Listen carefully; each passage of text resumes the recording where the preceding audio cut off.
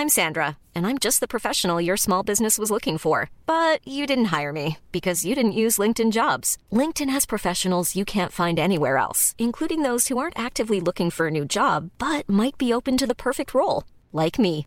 In a given month, over 70% of LinkedIn users don't visit other leading job sites. So if you're not looking on LinkedIn, you'll miss out on great candidates like Sandra. Start hiring professionals like a professional. Post your free job on linkedin.com/people today.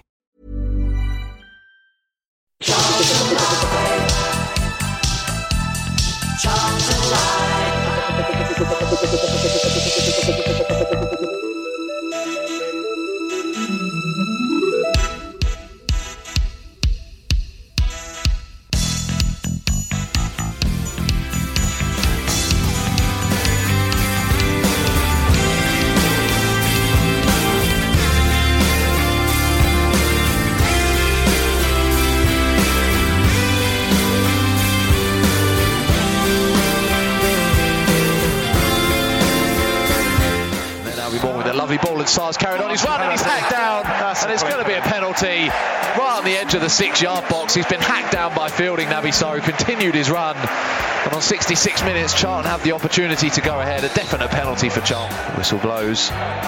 Forster-Caskey, it's tame, it's right into the corner, but it's a tame penalty and easily saved by Joseph Wollacott, who guessed the right way and then gave it some to the covered end.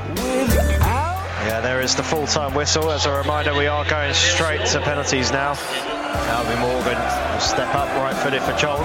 Quite a long run up, right to the edge of the box, wait for the referee's whistle. Morgan 2 steps to his left, drills it, and it's off the post, I think. And it's gone wide. Waits for referee's whistle, blows it. Mikowski to takes it and scores. And Forest Green will progress to the next round of the Carabao Cup. A night that just wasn't meant to be for the Addicks.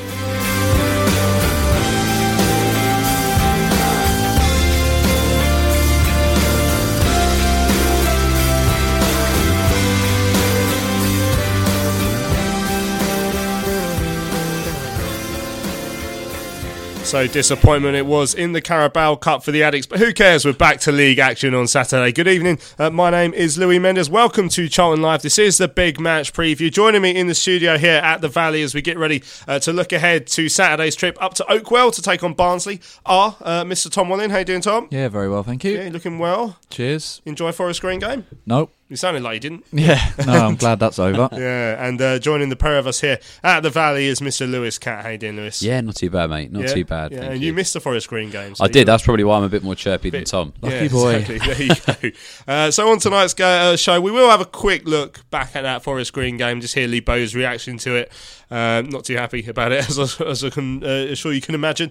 We'll also, before looking ahead to the Barnsley game, we'll find out the latest from Bowyer on the Tom Mohamed situation, because that still is yet to be resolved. So Lee Bowyer talks about that during his press day today. We'll hear a bit of that. We'll also hear him talking about Callum Harriott, who of course was on trial here during the summer, Tyrone Mings, who's been training with the club over the last few days. Then we're going to hear from Josh Cullen. He of course played a part in Saturday's home win over Stoke. We'll hear from him after that game, and looking ahead briefly to Barnsley, and then we'll start to concentrate even more so on the trip to Oakwell. We'll hear from Leon Wobschall from the Yorkshire Post. He'll let us know a little bit about the Tykes, and then Lee Bowyer again will give us an injury update, let us know what he expects from the game up there at Oakwell on Saturday. So Tuesday night, Carabao Cup, our famous Carabao Cup run, unfortunately has come to an end, Tom, and it did so in spectacular fashion.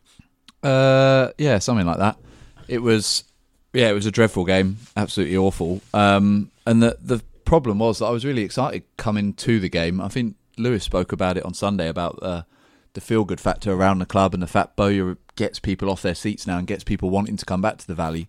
And that's how I felt coming down here on Tuesday night. And also having players in there that had a point to prove, people like Macaulay Bonne and Oshalaja getting a start, Forster-Caskey, who's obviously trying to play his way back to fitness, seeing 90 minutes out of Chucks. And I just thought there's players there that want a chance and want an opportunity to prove they deserve to be in the starting 11 for the league games. And I was just so disappointed with the performance. I'm not that disappointed that we went out of the cup, because I think we've got more important things to focus on, but just the nature of the game, it was just a really poor effort from our team. And Bowyer said the same after the game. And yeah, a real shame, because those players have have done themselves some harm in terms of ever getting places in the league side now, which is obviously going to annoy them as well. Yeah, I guess 11 changes probably shows how seriously we're taking the competition. Is, we haven't got beyond the second round for I think 4 years, and even that time was when we went on to lose to Palace quite heavily. So it's not a competition that we've ever really got that far in. At the same time,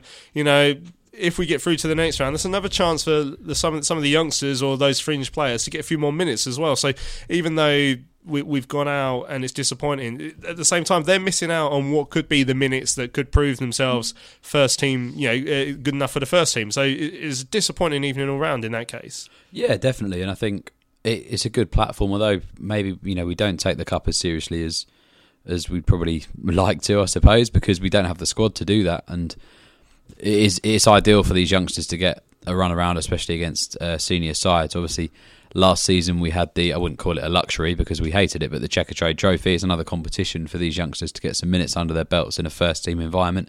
So we've lost that now, and obviously now we're out of the Carabao Cup. It only really leaves the FA Cup, and we're coming in the third round. So if we're coming in the third round and we end up drawing a big side, I'm not sure he'd play the youngsters in that. So yeah, the youngsters, they're probably going to miss out on some first team action now.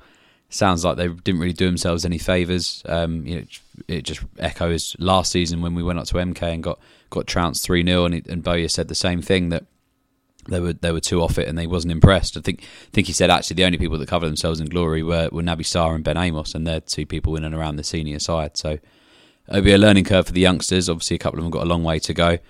I imagine now the midfield's bulked out a bit. I could see Albie leaving on loan potentially to get some experience. And I know Bowyer's mentioned he's got to improve the defensive side of his game and sort of learn that different side of his own game. So I can see him maybe going out on half a season, maybe a season on loan. But we move on. Obviously, the most important thing this season is staying in the division. And you look at the league table, we're not doing too bad so far.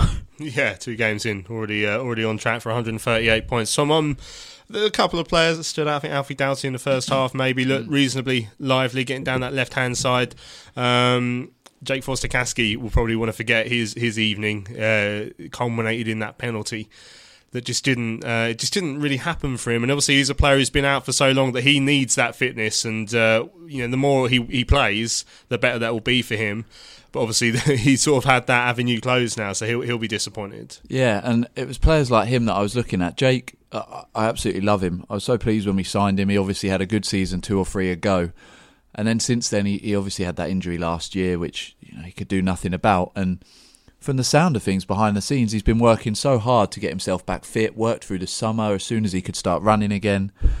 But at the moment, he just looks like a shadow of the player that we had. And I'm concerned that I can't see that changing. It's very early days, but he just looks nowhere near good enough at the moment. Obviously, early stages.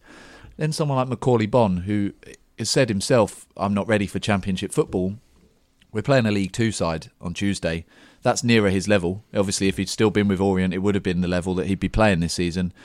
He looked okay, but again, I didn't see anything there that was groundbreaking. And with him, I just wonder if it's more his mentality. It's quite humble to admit that you're not ready for the Championship, but at the same time, you've got to believe in yourself and you've got to back yourself to perform. And there were a couple of times I saw him just not go for balls or not go for challenges or not back himself to get it, and that was a concern as well. The likes of Naby, I thought he played well. Amos did well. And then the other players that performed well, like you say, were people like Alfie Doughty, who's never going to be anywhere near the first team side, and rightly so, because he's very early in his development. But he had a really good game. But then even the likes of Lapsley and Morgan, players who you would expect fighting to try and stay at this club, because Bowyer's already made it clear he thinks Albie should go on loan, and their performances were pretty lacklustre as well. So it was just a disappointing night all round. And like Lewis says, we haven't got something like the Checkatrade really to rely on them for now. So that could be it for some of them for the whole season.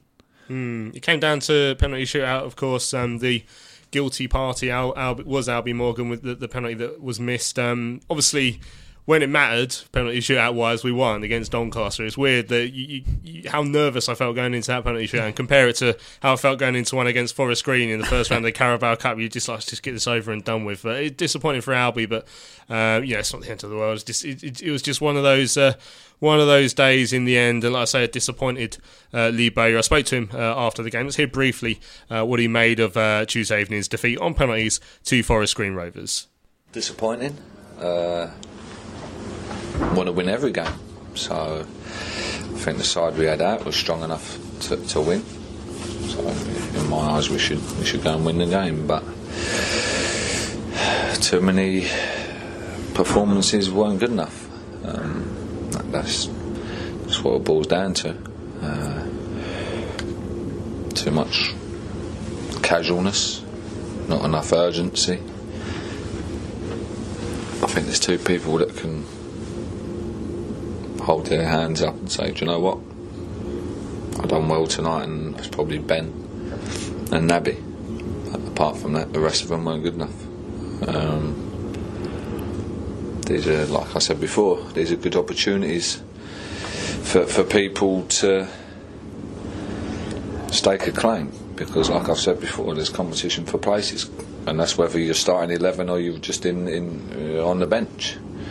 It's competition because we've got 20 odd players now and there's only 17, 18 positions, so people are going to miss out.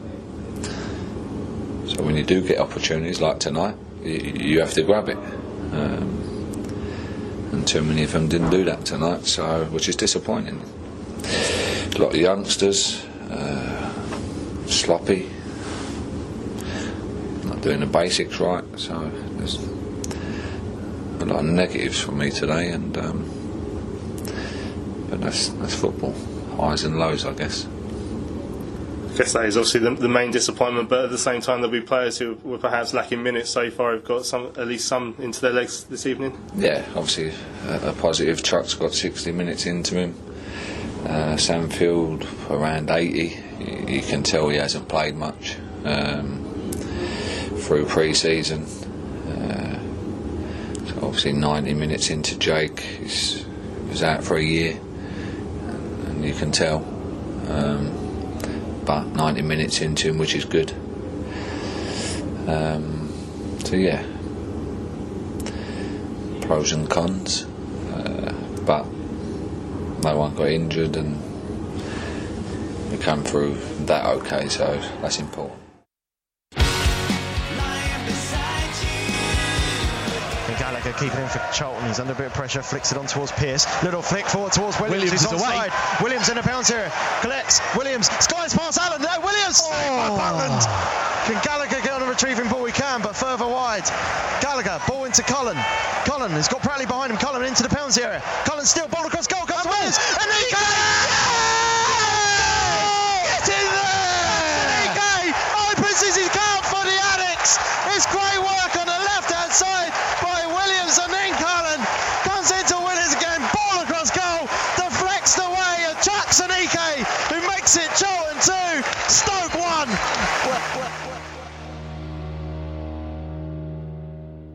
So welcome back, it's Charlton Live, the big match preview here on your Thursday evening or via the podcast afterwards. Don't forget to hit subscribe in your podcast app to make sure that our show gets downloaded automatically to your phone or your device twice every week. You get Charlton Live, aren't you guys lucky? Right, we did have a message from Phil about Tuesday's game. Hi guys, just got back from wasting a couple of hours of my life on Tuesday night. Awful game with very little quality. The pluses were Naby Sarr and Alfie Doughty. Disappointed with Albie Morgan, who I thought looked out of sorts, which is not surprising as he's seen so many midfielders come in. And Macaulay Bonne, who is nowhere near championship level, no first touch, no pace, and out-muscled all night. He needs to go out on loan ASAP, especially if we get Tamer Hemed in. Cheers for your message, Phil. Yeah, I mean, you can see, like, he talks about wasting hours of his life, Lewis. You know, the crowd was quite low on Tuesday night. You know, make a lot of changes on the pitch. We make a lot of changes in the stands. We change people for empty chairs. Can you understand why people just don't get the magic of the Carabao Cup anymore? Well, I'd probably not seen as a very attractive cup tie, is it? First ever meeting between Charlton and Forest Green. Well, history was there made. There is that. Yeah, but I think you'd have got a bit more if it was a bigger club. Yeah, not many people scrambling for a remake at the moment of that fixture. No, I mean, I was sort of dreading when I saw it was level. I forgot it was going straight to it was going to penalties. I was thinking, could you imagine we had to sit through trips extra to time Forest Green well, on a that was a good night. idea, not to have extra time. Anyway, right, let's draw a line under that game. Let's remember that were 2-2 in the Championship, and we're smashing it. 138-point season incoming. Although Ray Bates saying that by my calculations, 138 points would have us finishing safely in 15th position in the Premier League. So it would be. I don't know if you get a certain amount of points, they should let you just jump up to the next division. Yeah. Why not? So you get a bit more prize money. Right, let's turn our attention to one thing that's kept us pretty confused over the last 7 days. It was exactly this time last week. We were all buzzing because we were going to announce 2 signings whilst we were on air, which had never happened before, and it still hasn't happened because we never did. Kyle Hemed and Baram Kyle and Tomer Hemed, they haven't been here long enough for me to learn their names yet, from Brighton. We were expecting to sign definitely one, and if not both of them, last Thursday, and in the end it was only Baram Kyle who came in on Thursday night, and we're still now waiting for confirmation of Tomer Hemed. It was signed, it sounds like it went right up to the deadline, so the EFL wanted to check whether it actually gone through in time or not. Lee Bowyer was asked for an update today during press day. This is what he had to say. No, we've not heard anything back. Steve Gallen sent another email across yesterday just asking for some sort of response. It's been a week now, so I don't know what's taking so long. Maybe anything I'm guessing it is what's going on with Bury and Bolton at the moment, so I'm guessing all their focus is on that. In my eyes, it's wrong, that like different clubs are in the league as well, and we've got a player that should be here training with us and playing with us, and we're not getting no answer. I don't know why. So all we can do is keep chasing. The kid keeps texting Steve Gallen saying like what's happening, like what if you heard anything, like 2-3 times a day. We're obviously pushing things our end, but we're getting no reply, so I don't know what's going on there. It's wrong. It's the kid's career, and there's 2 games now he's missed that he could have been involved with us, so yeah, it's not good. I understand that other clubs have problems, but we're also part of that league as well, so we should all be treated the same. You've not given up hope of bringing him to Charlton? No, we're just hoping that they come back with the right decision. So we ain't giving up hope. We hope that they come to see that everything was done right at our end. So there we go. Lee Bowyer's update on the potential signing of Tomer Hemed. I mean, what the hell's going on? I mean, how hard is it to work this out? I mean, it must be hugely frustrating for everyone involved because the players not being allowed to play, the managers potentially missing out on a player that could help bulk out the squad when there's still players coming back to fitness, the likes of Anike. You want bodies in the squad. So I mean, Tom, how can you possibly justify that it's taken this long? By being the EFL, who are completely and utterly incompetent at anything. It's no surprise that they're making such a handful of this, but to me it comes down to a simple, did we get the paperwork in or not? They're going to have the paperwork, it's going to be time stamped. How long does that take? 2 seconds? 2 seconds to see. If we tweet something out and you want to know when it's tweeted, you look at the tweet, it's got the time and the date at the bottom. If that's the only issue, which it seems to be, then it'll take them 2 seconds, just go yep or no, because there's a transfer deadline for a reason. It's not, we don't know when it was. If it's something longer, like agreeing personal terms or something like that, then fair enough. But it's the EFL, and they're just completely useless. But as Bowyer says there, it's not just us that are suffering; it's the player as well. He wants to play. It's just confusion, and it's people like Macaulay Bonne who might have to get chucked in because we haven't got that second striker that we want. It's Lyle who's going to have to play longer each game because he's the one we're relying on. So it's not just the team or the club or us as fans that are being affected. There's so many people involved in this, and it's not a difficult process. Transfer deadlines have been happening for years, and people either get done or they don't. But taking well over a week to try and sort this out is mad. And Bowyer says, they must be spending all their time with Bury or Bolton. I assume that's tongue in cheek because You can't tell me there's just one bloke at the... Well, maybe there is, the way it looks. It's just a complete farce. Like we've said it before about the whole Roland thing. I don't understand how a league that has so much prominence in English football can be that incompetent at the one thing they have to do. It's astounding, and it's an absolute disgrace, really. And obviously, when you compare it to what's going on at the likes of Bury and Bolton, this is a minor thing, but it's still something that they should just be dealing with. And it's just getting ridiculous once again. Lewis, you share those frustrations. It would help if there was more clarification from the EFL as to what the hold-up is. Now, Richard Corley asked for an update earlier, and basically all they said is it'll be dealt with in due course. I mean, that's not helping anyone. I mean, due course is taking too long. Yeah, it's ridiculous. I mean, the window shut over a week ago, this time last week. The club have said the paperwork was submitted on time, so that shouldn't be an issue. And like Tom said, it must be timestamped. They must know when that paperwork makes its way back to the FA, back to the EFL, whatever. You must know that it was before the deadline. In which case, just sign it off. And so some of what Bowyer said today that ended up with the South London Press was that if they turn around and say no, we're going to take it to an appeal. So they haven't even got beyond that first stage yet, which I don't understand. So they really are wasting people's time if we're going to make the next step onto that. And it must be so horrible for the player. Apparently the players had a newborn this week, I read somewhere as well. So, I mean, they could probably do without the stress. Yeah, 100%. And obviously it's affecting his career. He wants playing time.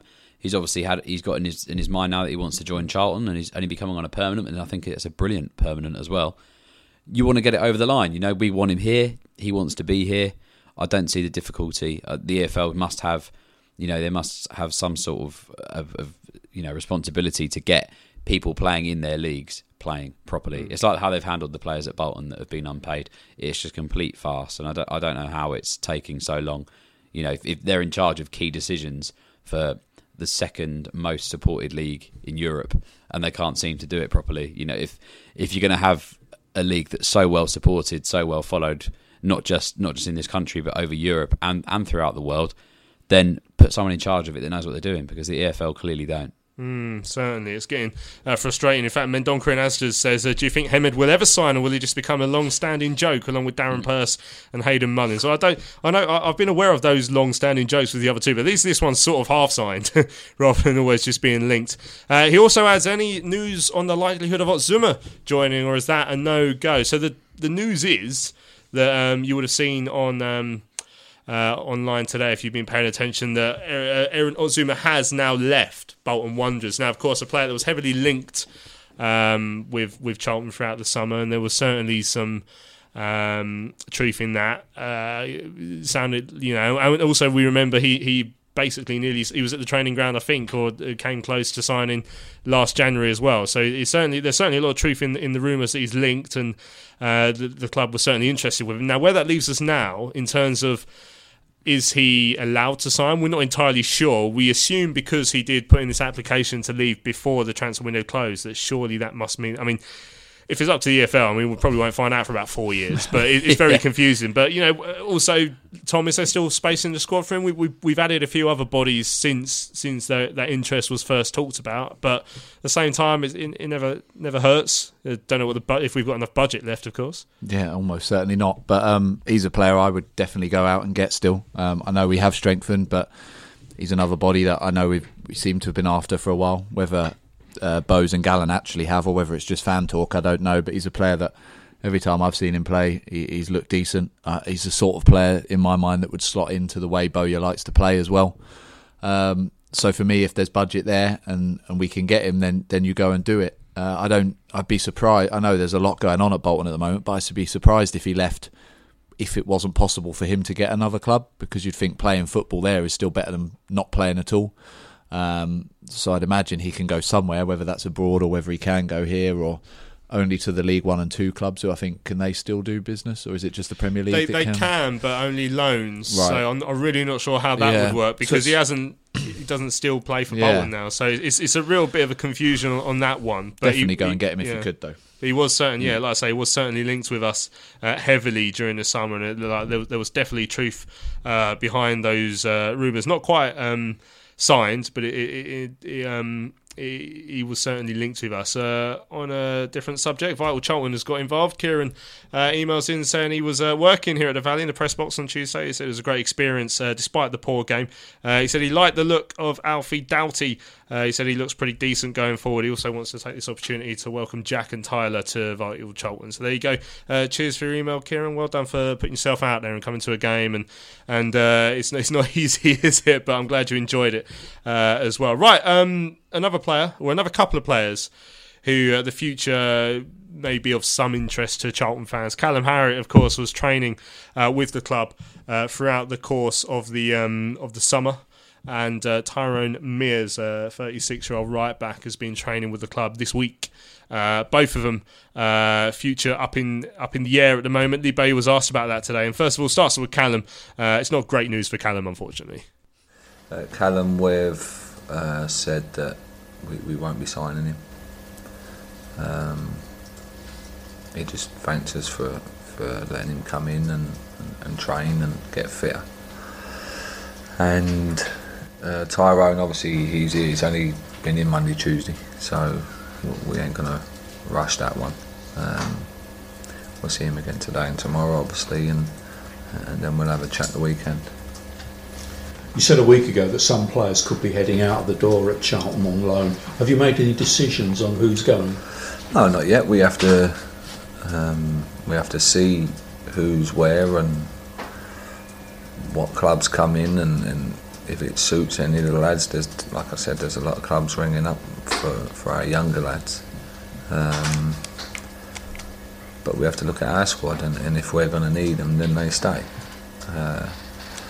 But if it suits us and suits where he goes, then there might be something to done, but that won't be towards the end of the window. Nothing's going to happen in the immediate future.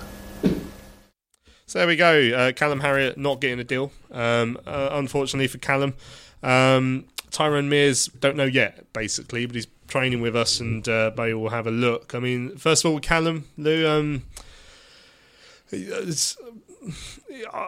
the most frustrating footballer of all time, which I think is fair to say. Wingers are, for starters, when you're the player that has to be the creative one, you're not just going to be passing it sideways and doing the simple stuff. So therefore, you're much more liable to try something a bit fancy and for it to not to come off, which is why people get frustrated with wingers as well, and why it would happen more often with Callum. And don't forget, when it does come off, you know, it's great, and that's what creates goals for teams. And we see that with Callum. And Callum, I find him the most frustrating because he's the one who tries the most fancy stuff, and sometimes it doesn't come off. There were times during that pre-season where I was looking at him pulling stuff off, thinking, you know what, he'd be a useful squad member. But Bowyer's obviously not gone that way.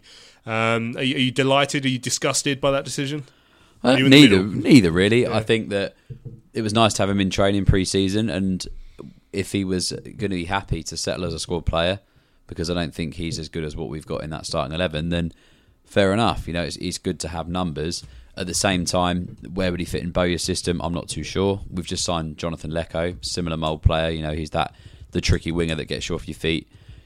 Has he got a little bit more end product than Callum? Maybe, yeah, based on Callum's previous time here and the fact that he's not really had many games. That's the thing, we've been told Jonathan Lecco doesn't have much end product by fans. I mean, obviously we've only seen one game so far, and he had some, and he missed a bit as well, so he will be a similar player, I imagine. But yeah, it'd be a similar player, and I think that with Callum, he's not played a huge amount of games at his time at Reading either, so he's probably got that little bit of rustiness. Whereas Jonathan Lecco, although not been playing a huge amount in the first team at West Brom, he has been with the 23s and the reserves, and has had sort of consistent game time. And I think that, you know, if we do as well take a punt on Oztumer, then it pushes him even further down the pecking order. So I think maybe that's influenced it a little bit. But I think, you know, I wish Callum well, and I know he'll get a club somewhere because he's a good player. He's capable of doing great things, and it's just about finding the right fit for him and a system that will work. But I wish him all the best. Now, of course, the right back situation, we lost Anthony Dicksteele to Middlesbrough was it in the last week of the transfer window at least. So we've got Solly there, who we know is dependable, but we need probably a backup. You want two for each position. Tyrone's obviously getting on a bit, but someone that Bowyer knows well. I mean, he'll have a look at him before making any real decision, won't he, of course? Yeah, I think what we know about Bowyer not just by what he said, but how he's done his transfer business before, is that if we do get him in, he's only getting him in because he's the right player. He's not just taking a punt on him.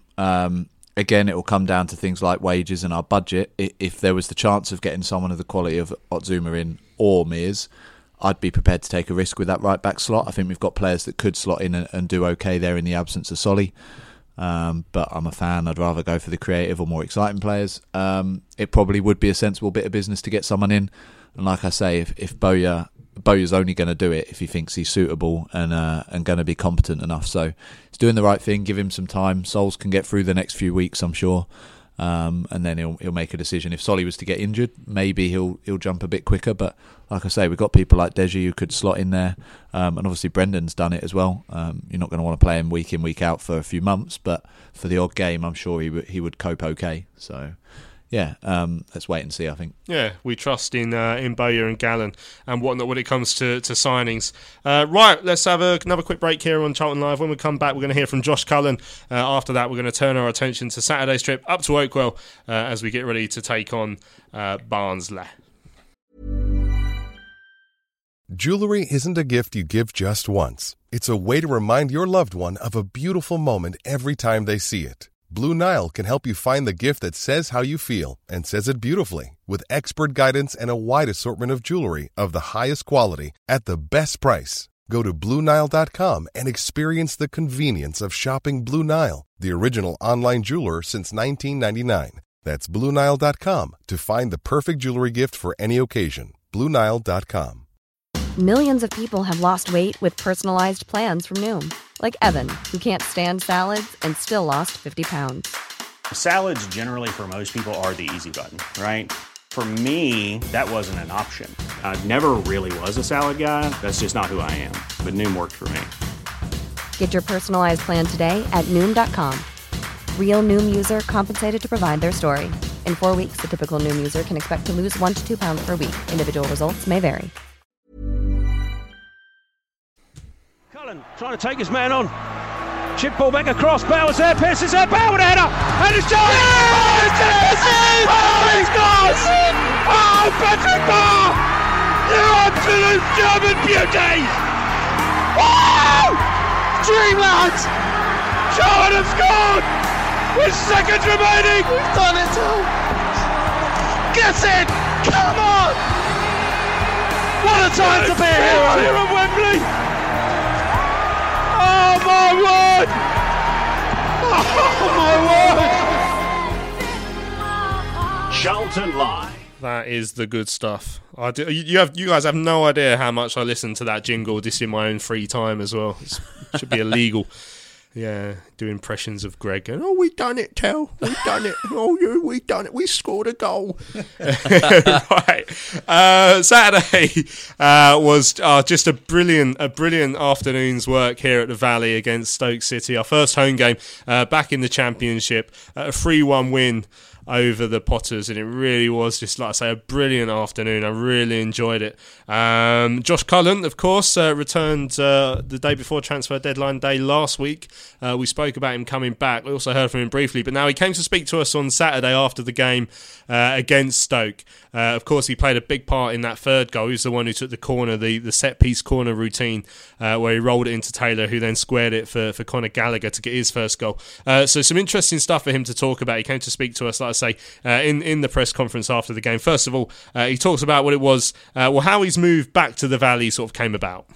Tuesday morning after training, I was told all summer that they wasn't letting me out on loan, which I was obviously happy with, thinking I would be in and around it at West Ham. But I had a conversation and said I feel like I need to be playing, obviously, to continue my development.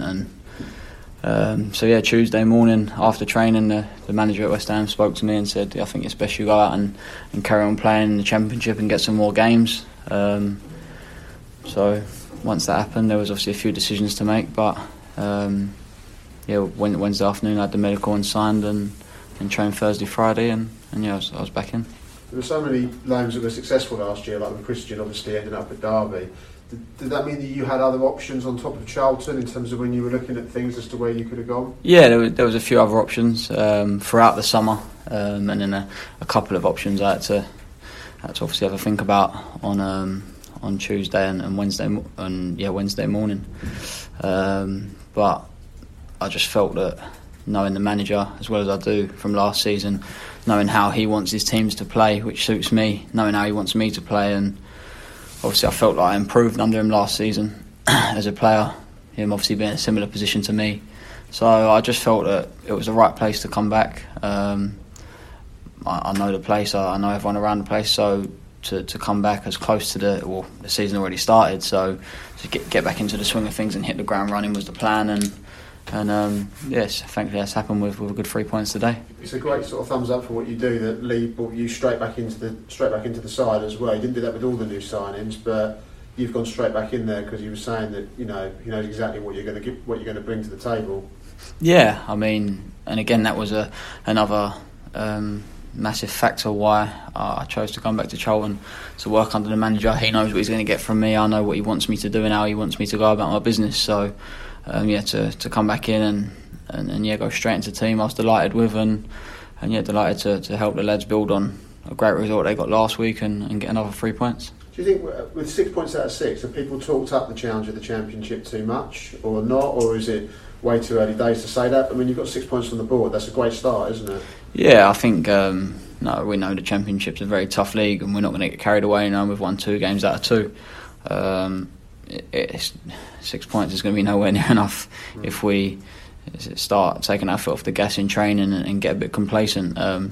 We know it's a really tough league, and we'll be back in Monday morning and working hard. Obviously, the cup game Tuesday night, and then working hard and preparing it as we always do to try to go to Barnsley and get another positive result. How big is it keeping Lyle Taylor? Because obviously there was all the talk about him, and Lee's spoken about it, but the club did reject bids. You played with him last season, know how good he is. How important is that? Yeah, massive. I think you see it today. We know he's a key player for the club, for the team. Great player to have around, a great lad, and everyone's delighted he stayed. Now we're just looking forward to having him in the team with all the other lads and all the new signings and the lads that were here last year, and we're all going to work hard as a group and put everything in for the shirt and see where we go. With the corner routine, it was apparently an exact replica of what you guys did in training. So how many times did you kind of practice those in training, that actual routine? We practiced it about 3 times yesterday. Right, okay. And that was probably the best of them all. Right, okay. I think there was a little bit of rain just before it, so that made the surface sort of perfect for that type of routine, and I could zip it into Lyle.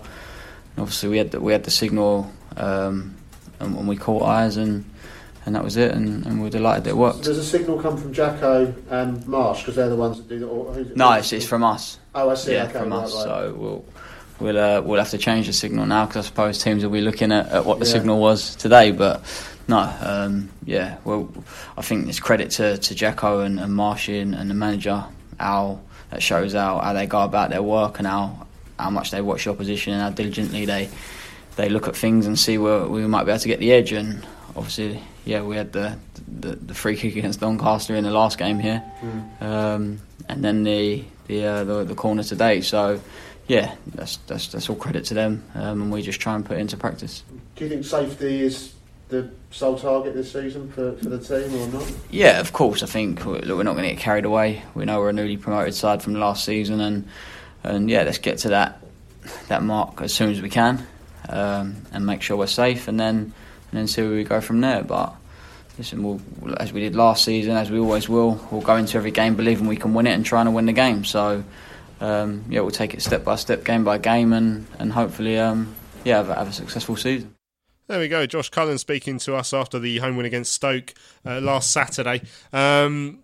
Such an important player for us last season, Lewis, and to see him come back and to slot straight back into the team like he'd never been away. And that was a joy to see, wasn't it? Oh, it was brilliant. I mean, seeing him sign last week made my week, I must say.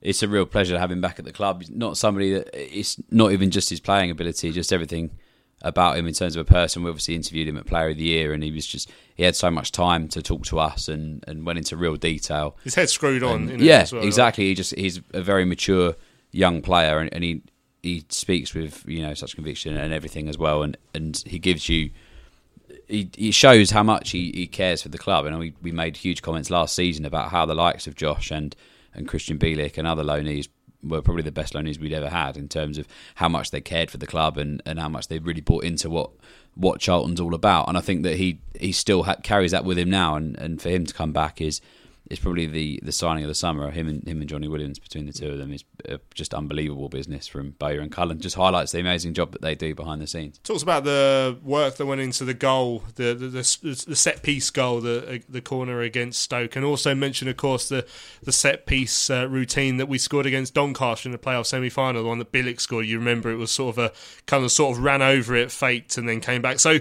you know, you talk about how set-piece goals are bonus goals, I think is what Lee Bowyer calls them. And the fact that we've got this level of creativity and just trying something a little bit different just to get more of these bonus goals, I mean, that could be a really useful attribute if we can find different ways to sort of catch out our opponents. Yeah, and we saw how important set-pieces were last year, not just the amount of penalties that we got, but we scored goals from corners throughout the season. You think back right to the start of the season when Bielik scored that header from a corner away at Southend, and it just kept coming. And it's a legitimate part of the game. I was reading something earlier about the World Cup last year and that goal against Tunisia that Harry Kane scored, and how Southgate had purposefully focused on the fact that teams score from set pieces late on, so focused on that, and we saw them do that throughout that tournament. And the likes of Jacko in particular, and Marsh and Brett, they focus on that sort of stuff. And Bowyer can go off and do the other stuff. But with them really focusing on set pieces and taking the time to properly study the opposition and where those weaknesses are each time,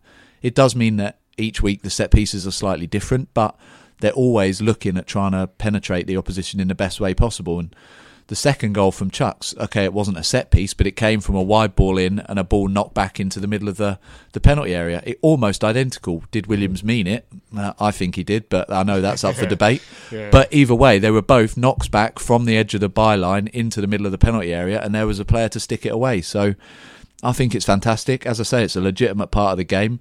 You know, we're not Rory Delap long throwing it in every time. We're looking at exactly how we do it, and it's effective. And we're going to need those goals this year because the opposition are that class above now. So, yeah, great to see that only 2 games in we're already doing that. Yeah, hopefully we'll be doing another one this Saturday up at Oakwell, where we're taking on Barnsley, promoted with us as well, of course, from League One last season.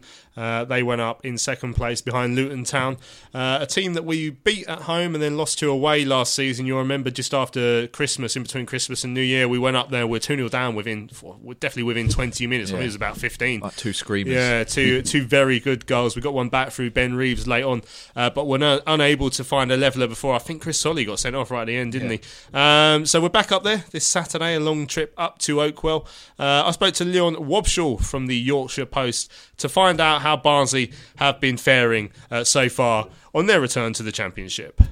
Yeah, I mean, it's been a bit of a mixed bag, really. I think 2 games in, they would have taken 3 points from 6. Obviously, the opening day, it's always difficult for a Premier League club coming down, isn't it? And, you know, just disrespect going to a place like Oakwell. It's sort of a bit of an introduction for Championship life, really. And they were excellent, Barnsley. They pressed Fulham really well and didn't let them get in any sort of comfort zone.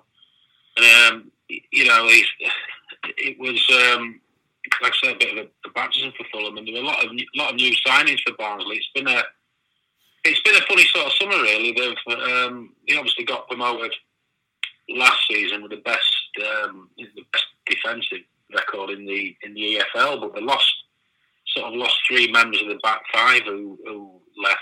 The goalkeeper Adam Davis reached the end of his contract. He went to Stoke,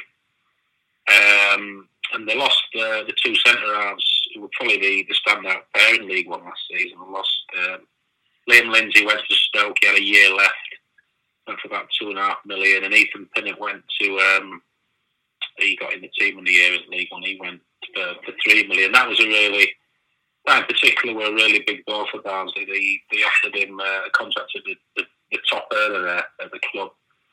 We turned it down, so they've had to do a lot of investment in the summer, really. They've got a couple of new centre halves in Mads Anderson and funny name, this Bamboo Diaby.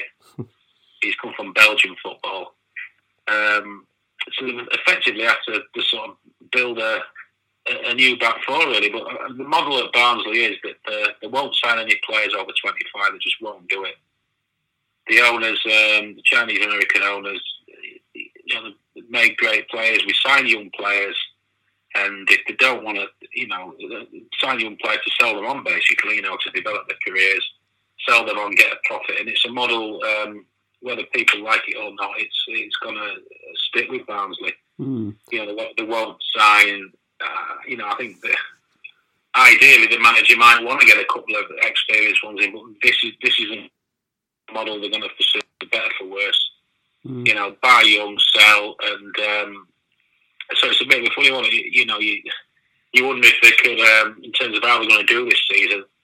I just think time will tell. It's impossible to make a prediction. They've obviously got very limited championship experience, but on the flip side of the coin, they're a bit of an unknown quantity, aren't they? So they can maybe catch teams out. So I think after maybe a month, 6 weeks of the season, then we'll really be able to gauge where Barnsley are at. Yeah, it's interesting, isn't it? Because both Barnsley and Charlton are sort of going in with this tag of being the bookies' favourites to go down. Is that something that's talked a lot up there? Because it seems like something that Charlton want to prove wrong, if anything. Yeah. I mean, obviously Barnsley as well. I mean, they've got a lot of young, hungry players, and there are one or two there who still have the more experienced players, if you like. They've still got one or two got a little bit of points to prove at this level. They've got Cameron McGean, who his first season at the club in the relegation season in 17-18. He didn't really get many chances, and he had the second half of the season on loan at Scunthorpe. He had a great season last year, so he's got a point to prove at this level. Alex Mowatt as well, he came through at Leeds, and there were a lot of big things expected of him.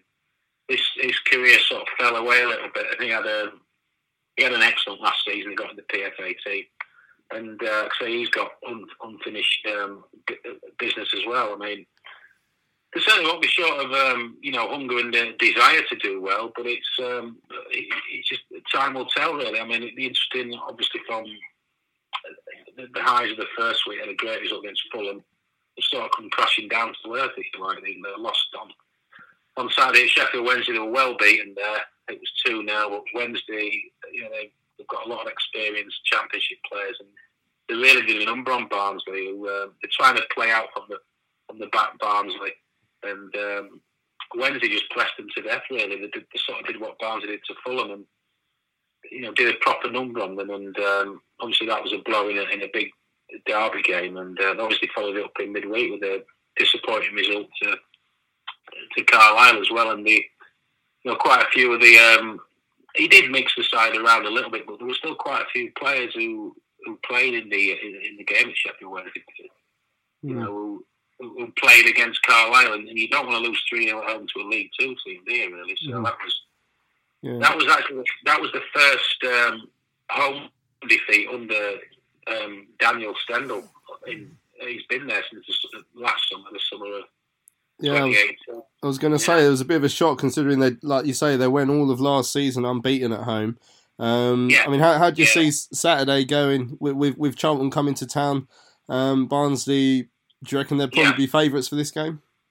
I think it's a very even game. It's a big psychological test, I think, for Barnsley, especially with them being a young side as well. Got a heavy beating in midweek, 3-0 to a League Two side, and it's, even though it's early, it's a big couple of. You look at the games they've got Charlton at home, Birmingham away, then they've got Luton at home, Wigan away. No disrespect, but they'll be thinking, maybe we can get at the start of the season the sort of games where you can get some points from. And after the week they've had, one of the probably the toughest that Daniel Stendhal's probably had, really. Losing a derby 2-0 and being well beaten, and then losing 3-0 at home. There's a little bit of pressure on, even though he hasn't actually suffered a league defeat under his watch. There's a little bit of concerns going into this one. It's not been as smooth as you like. You obviously had all the feel-good factor going into the home game against Luton, but it's just funny how things can change, isn't it? They've had a difficult week, and they'll be anxious to round it off certainly with the result, obviously, a win would be, the desired effect. But just to get something out of it, I think is important, after the week that they've had. So there we go. Slightly difficult week then for the Tykes. Beaten by Carlisle quite heavily, a League Two side in the Carabao Cup. I'm really not one for looking too much into cup games like that, but they did have a couple of first teamers out at Barnsley. But you look at, lost at Sheffield Wednesday. Sounds like they weren't great, but they beat Fulham at home. Their home record is spectacular under Stendhal. It's going to be a tough one, Tom. What do you reckon? Yeah, it's definitely going to be tough. We're going to have to be so well drilled and so stoic at the back for sure. They've obviously brought in, as we were just talking off air, the likes of Malik Wilks in the off season as well, and we know how dangerous he can be, having played against him about 8 times last season. It feels like set up Marquise's goal in their defeat for Doncaster. So I wouldn't be surprised to see us try and target him in terms of how we defend. But as you say, their home record's very good. But then looking at our performances against them, obviously, as you say, we beat them at home last year, and away it was just 2 stunning goals that beat us that day. They were out of the traps very fast. That first 15 minutes they blew us away, but then after that it was a fairly even game from what I remember. So if we can just try and, as we have in the opening 2 games, just try and soak it up, try and suss them out. Maybe we'll need a little bit of luck, like we did against Blackburn and possibly against Stoke as well. But then if we can just slowly grow into the game, it's what I asked Bowyer on Sunday. Said, is that what we're going to need to do this year? Be a bit patient and just suss teams out. And that's what he said his plan is. So I think if we can do that, if we get 20, 25 minutes in and we're still 0-0, then start to exert ourselves a little bit. We've seen we're a good side this year and we can score goals. So I don't think it's a walkover for them by any means. Yeah, we're so clinical this season as well. I saw a stat that was tweeted by the Second Tier podcast earlier. Fewest shots per game so far in the Championship. Charlton have had 7. I think that per game, and we must be joint top scorers with 5, I think. Yeah. So, yeah, very clinical. No Alex Moat for Barnsley on Saturday by the sounds of it. It sounds like he could be out for a while, but he's an important player for them. So, a couple of things going in our favour, but of course, going away from home in the Championship is always a difficult ask. Now, Lee Bowyer himself, he was asked to preview the game this afternoon in Press Day, and he is not expecting an easy ride up there at Oakwell. Yeah, it's going to be tough. They got a good result at home, first game beating Fulham. I've watched the game, they've done well. They work hard, they're a physical side. Got players that can hurt you. So we have to respect them because they finished above us last year. So we know they're a good side, that they've spent money in the summer. So it's going to be tough. Every game's going to be tough, But if we go about it the right way and we apply ourselves the right way and compete, because we're definitely going to have to compete with them. If we do that, then hopefully we get the result that we want, and that's a win. We go there and try and win the game. So but I believe in the players that I have. They give everything, and we'll see what we come back with on Saturday. No injuries, no fresh injuries. So we are as we was last weekend. We're all good. Looking ahead to Barnsley, are there any Barnsley players that you've told your players to keep an eye on? Not yet, but I will be. Obviously, Wilkes, we know him from when he was at Doncaster. Very good player, good left foot. So that's definitely someone we'll have to watch. For sure, the 2 central midfielders are very strong, powerful, and can play. So we'll have to try our hardest to stop them from running the game. But yeah, they've got strengths, they've got weaknesses, same as us. So they're no different. But I'd say Wilkes is definitely a player we have to watch. There we go. Bowyer mentioning Malik Wilkes, who you picked up on there just a few moments ago, Tom, as one of the Barnsley men to watch. No fresh injury concerns, which is good. We know Berham Kyle is not fit yet. He's not quite ready. Chukwuemeka be an interesting one, Lewis. Obviously, he played an hour on Tuesday night, played about his last 20 minutes, didn't he, against Stoke when he came on to score. So you just wonder if he's coming a little bit closer to full fitness. So do you reckon he'll have a chance of starting? I'd say he'd have a chance of it, but I don't know. Tactically, if he will. would you? Is what I'm going to say. Yeah, I don't think we'll start with him after playing midweek and Saturday. I think they'll be keeping half an eye on the Hemed situation. We want to keep Chuks fit just in case the worst happens. We don't get Hemed and we're left short up top. It also depends on how Barnsley line up. I mean, I think they traditionally line up in a bit of a 4-3-3. So it'll just see how we counteract with that and how we match up. But I think we've got enough to go out there and beat them. I remember this time last year, I felt quite disappointed that we lost, but then I tweeted into Greg and Tell, and they sort of reminded the fact that it was over that Christmas period when we'd. It's horrible. We were missing someone in midfield. I think Aribo was out injured. Yeah, we had no Aribo. That midfield no Josh was Cullen. Yeah, that midfield was Pratley and Reeves in it, and they never really worked too well together. So they both had their attributes, but at the time we really were lacking a bit of a midfield. But we did grow into that game. It'd be interesting to see really whether last season's results come into people's minds when you look at a new season with loads of turnover of players. I mean, you were shaking your head with the Anike thing as well, Tom. You wouldn't start him? No, I don't think so. The only change I could see happening would be if we go to 3 at the back and maybe bring Naby in. I could see maybe Conor Gallagher or a Johnny Williams drop into the bench, and then either you bring someone like Naby in and play 3 at the back, or you bring maybe Deji in and sit him alongside Pratley, so you've got 2 more defensive midfielders. I know it's a bit negative, but I think away from home, especially against a team like Barnsley that are so good, I could see that happening. And if you've got someone like a Gallagher or a Williams and an Anike that can come off the bench, then if we get to 70, 75 minutes and either we need a goal to get back in the game or it's still level, maybe Bowyer thinks, do you know what, I'm going to have a go at this at that point. So that'd be the only change I think would happen. But no, I can't see Anike starting for me. It's interesting, like I say, about being negative as such away from home, but that's the way we set up at Barnsley. It's not negative. It's you're on the back foot a bit, and you expect that. And it worked at Blackburn, as you said. Sorry. So I mean, could you see that working at Barnsley? Is slightly Barnsley, like us, as the favourites to go down. So you don't really know how much respect you need to give them going into a game. But if it worked at Blackburn, it might be a tactic that Bowyer will look to use again, probably more often than not away from home this season. Yeah, it's going to be interesting. Obviously, away from home, we're going to have to battle sometimes. We're going to be up against it, and we know Barnsley's, as you've said, their home record is pretty phenomenal, similar to us really. They're gonna probably go for it because their home form is as important as our home form is for us. We're both sort of favourites for the drop and looking to prove people wrong. So they'll be looking to pick up most of their results at home, and we'll be looking to probably ride out the storm and see if we can get them on the counter away from home. But I have a lot of belief in the boys. I mean, we worked up at Blackburn and we had a very limited squad when we went up there. So we've got better players in the door now, more attacking players as well, but also Josh Cullen, the likes who can calm the game down a little bit if we become under pressure. So I think we've got enough to do it. I agree that we probably will sit back a little bit, and as Tom said there, 3 at the back, I wouldn't be surprised if he started with that.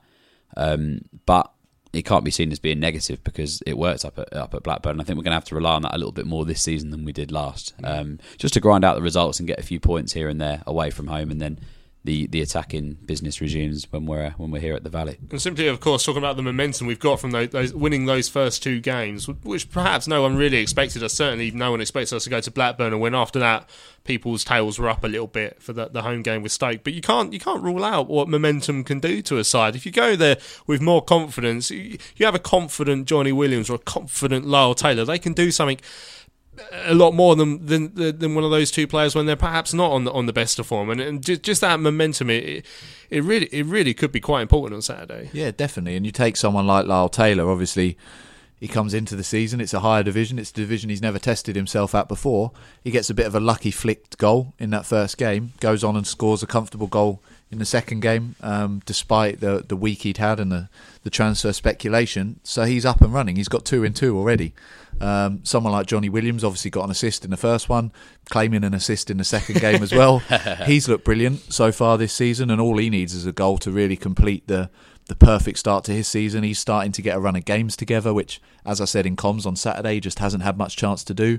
It is exciting. We've got a really exciting front line. And yes, we're still favourites to go down, and yes, it's still going to be a very difficult season, but these are players that are playing well at the moment. So even if we go in with slightly more defensive-minded formation, that doesn't mean that the players are any less confident. I just go into every weekend now looking forward to the games, which, as Lewis said on Sunday, a lot of that credit has to go to Bowyer. Yeah, it's interesting, isn't it, the favourite to go down, Tag. Mm-hmm. People always say, you need 50 points in the Championship. And then statistically, if you look over the last few seasons, I think you're looking 45. Yeah. Would almost certainly be enough to keep you in this league. And I don't think we are actually favourites to go down as well. I checked the other day now, I think we're about third favourites, which helps as well. But just to be interesting to see how long we stick with that Tag, especially if this good start continues. We get a result up at Barnsley Saturday. We're here at home against Forest on Wednesday evening as well. We could really make the most of a good start. Hopefully that will be the case. What do you reckon, prediction-wise, Tom? Put you on the spot right now. How do you see it going for the Addicts? I'd happily take a point. I think there'll be goals, so I'm going to say 2-2. Yeah? Lewis, how are you seeing it going? I'm going to go 2-1 Charlton. Lovely stuff. That's exactly how it's going to go. I'd rather have that. Yeah, excellent stuff. Well, let's hope that Lewis is right and Tom once again is wrong on his predictions. Fingers crossed. Yeah. Right, we're coming to the end of this evening's show. Hope you've enjoyed listening to it. Don't forget, Charlton Live will be back here on Sunday evening as we look back at whatever happens up at Barnsley. I hope you'll be able to join us then. Don't forget, if you're listening via podcast as well, hit that subscribe button. Make sure we get downloaded to your podcast feed automatically twice a week. The Big Match Preview and the Sunday Show. Right, Tom and Lewis, thanks for coming in. Cheers, mate. You're welcome, mate. I am Louis Mendez. I hope you've enjoyed listening to Charlton Live. We'll be back here on Sunday evening. Let's hope we'll be talking about yet another 3 points for them Charlton boys.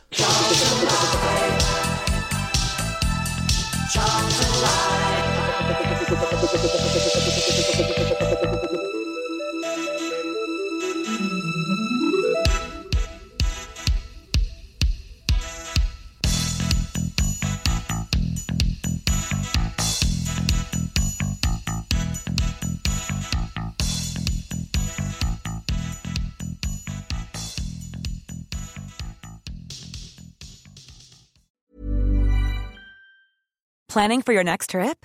Elevate your travel style with Quince. Quince has all the jet-setting essentials you'll want for your next getaway, like European linen, premium luggage options, buttery soft Italian leather bags, and so much more. And is all priced at 50 to 80% less than similar brands. Plus, Quince only works with factories that use safe and ethical manufacturing practices.